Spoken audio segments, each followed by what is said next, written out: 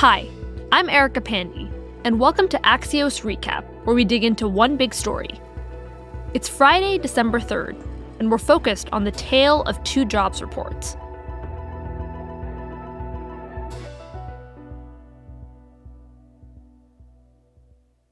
This morning, the Bureau of Labor Statistics put out the November jobs report, which surveys employers. That report told us 210,000 new jobs were created last month, and that was way, way below economists' expectations of 550,000 new jobs. But at the same time, the Bureau released its survey of households, and that told us that the unemployment rate has plunged to 4.2%, well below expectations of 4.5%. So on the one hand, the labor market is anemic, and on the other, America's job market is hot. These conflicting snapshots of the economy come as the Federal Reserve continues to grapple with inflation and whether it should raise interest rates to deal with rising prices. So how can these two reports exist at once? And which one tells the more accurate story of our economy? And how should the Fed, which relies on this economic data to make decisions, look at today's numbers? In a moment, I'll be joined by Catherine Rampell, an economic columnist for The Washington Post, to answer those questions and to dive into how the Fed might respond. We're joined now by Catherine Rampell, economic columnist for The Washington Post. Hey, Catherine. Hey, good to be here. So let's dive right in. What did this morning's jobs numbers tell us, and how are people reacting? It was kind of a mixed report. On the one hand, the hiring numbers were much lower than had been forecast.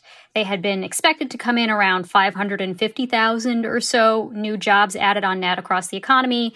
Instead, we got 210,000. That comes from one survey of employers. The other survey, which is done of households, was considerably rosier. It showed that the unemployment rate fell kind of precipitously down to 4.2%. That the labor force participation rate went up, lots of other good news.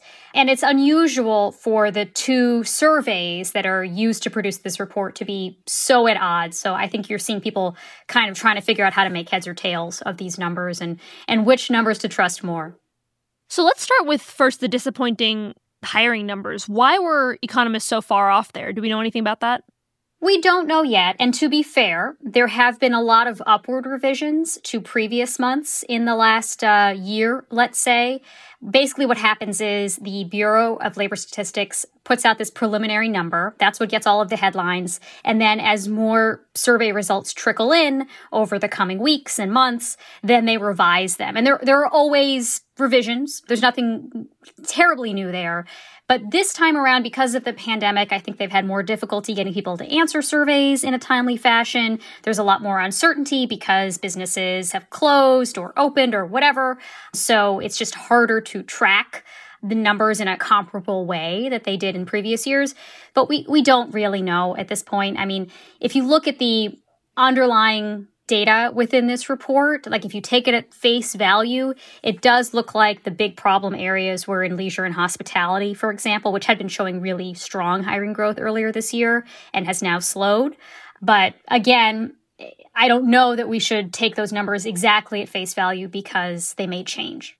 Let's turn to the rosier report. It says unemployment is at 4.2%, which is below what economists thought it would be. Do we know why these two reports might be so disconnected? Well, some of it might just be noise. As I said, these are based on surveys, and the survey response rates have been not as good recently as they were before the pandemic for reasons you can probably imagine. Some of it has to do with the different ways that they measure the job market. So the employer survey literally asks companies how many people are on your payroll. And that is supposed to not include, for example, contractors who are supposed to be labeled as self-employed. Whereas in the household survey, that just asks people, are you working? Not necessarily, are you working as a payroll employee for another firm, but are you working, period? And so it could be the case, for example, we've seen a lot of entrepreneurship in this recovery. That's one of the silver linings, I would say. So it could be people are working, but they're working for themselves. They're working as Uber drivers, or they're working as an Instacart delivery person or whatever. And those people they're not supposed to be counted as being on a payroll. So there are all sorts of reasons why that may not fully explain the numbers. Economists do put more trust into that, or put more emphasis, I should say, on that employer survey rather than the household one, which was better. I would love for you to help me put this in the context of the other big economic trends we're seeing. For example, the Fed. What is the relationship between the decisions the Fed makes and is making and what's happening in the labor market? Well, the Fed has a dual mandate set by Congress. They have to have maximum employment and stable prices. And that's a tricky set of priorities right now because prices have obviously been rising quite a bit. Inflation has been way above trend for months and months now. People thought that the initial reopening pains associated with the recovery during the pandemic, that those might cause some initial inflation, but that would fade. That hasn't happened. So the Fed has to worry about that. What's causing it? Is the economy overheating? Do they need to withdraw some of their stimulus? On the other hand, they want to make sure that the job market is back to where it was, or is as strong as it could be at the very least. And now the real question is, will today's numbers throw them off course? Will they start to worry a little bit more about the job market? I don't know that this is going to necessarily throw them off course. Like I said, they have a tricky set of priorities to balance here. They want hiring to pick up and for us to get back to the level of employment that we had before the pandemic, but they also don't want to risk the economy overheating and having inflation spiral out of control. One thing we do know is that these numbers do not reflect any kind of uncertainty or fear around Omicron. How do we expect that to affect next month's jobs numbers? It really depends on how bad Omicron, how bad that looks as a public health threat. Is it more transmissible than previous variants of the virus? Is it more severe in terms of its health consequences if you contract it than previous variants of the virus? There are a few different mechanisms by which that variant, if it is bad, and we don't really know for sure yet, that could weigh on job growth. For example, if you have consumers saying, you know what, I was thinking about resuming my pre-pandemic lifestyle of travel and dining out, and now I'm not going to because I'm worried about getting sick, that could weigh on consumer spending and therefore depress hiring down the road. You could also imagine that workers are nervous about returning to jobs. We still see in the survey data that a lot of workers have been reluctant to return to their previous jobs because of the risks associated with them. And then beyond all of that, it doesn't seem like there's a ton of appetite within the United States for government-enforced industry closures or regional lockdowns or whatever anymore, but other countries are implementing them. China, for example, has taken a much stricter approach even today to trying to control the pandemic. That could cause more supply chain issues in China, which again could have downstream effects on the U.S. job market because there are a lot of U.S. jobs that depend on those global supply chains. While I have you just jumping back, one more question on the Fed. Fed Chair Jerome Powell acknowledged that the challenges with the labor market, the labor shortages are, causing supply chain issues and then driving up prices, adding to inflation. Did he signal this week that it might be time to increase interest rates to deal with inflation?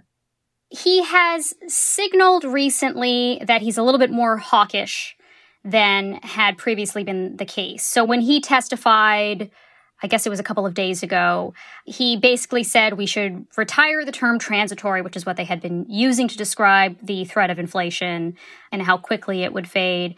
And it might be appropriate to consider other kinds of measures that would mean tightening monetary policy more quickly than they had previously anticipated. And I think he specifically talked about the tapering, so that's the buying of additional asset purchases for the Fed's balance sheet. But you could imagine that there would be other measures taken as well, like they might accelerate the pace of interest rate hikes. I don't know exactly, what that's going to look like, and I think there's probably a fair amount of debate within the Fed about the pace of interest rate hikes. But markets seem to have anticipated, based on those comments earlier this week and other comments that Fed officials have made in the past several weeks, that the pace of rate hikes may be a little bit faster than previously anticipated. Catherine Rampell is an economic columnist for The Washington Post. Thanks, Catherine. Thank you. Welcome back. Today I'm thinking about buying an RV. Not for me, I'm just thinking about the idea of it. The pandemic gave Americans a new appreciation for the great outdoors, and that's spilling over into the RV industry. There are a few numbers that really start to tell this story. In October, manufacturers in North America built 58,000 RVs. That's the highest number built in 1 month ever. And it's part of a trend. The number of RVs manufactured has hit a new monthly high every month for the last 12 months. It goes without saying, they're making so many of them because people are buying so many of them, even with a price tag that runs anywhere from $35,000 to $300,000. So I dug into the RV Industry Association's numbers even more, and I found that as of March 2021, 11.2 million U.S. households owned RVs. But what's really striking is that an additional 9.6 million families say they're considering getting an RV in the next 5 years. That would nearly double RV ownership in the U.S. Now, of course, not all of those people are actually going to buy RVs, but it says a lot about the times we live in that so many of them are even thinking about taking the plunge. That's all for today. I'm Erica Pandy. Thanks for listening, and we're back Monday with another Axios recap.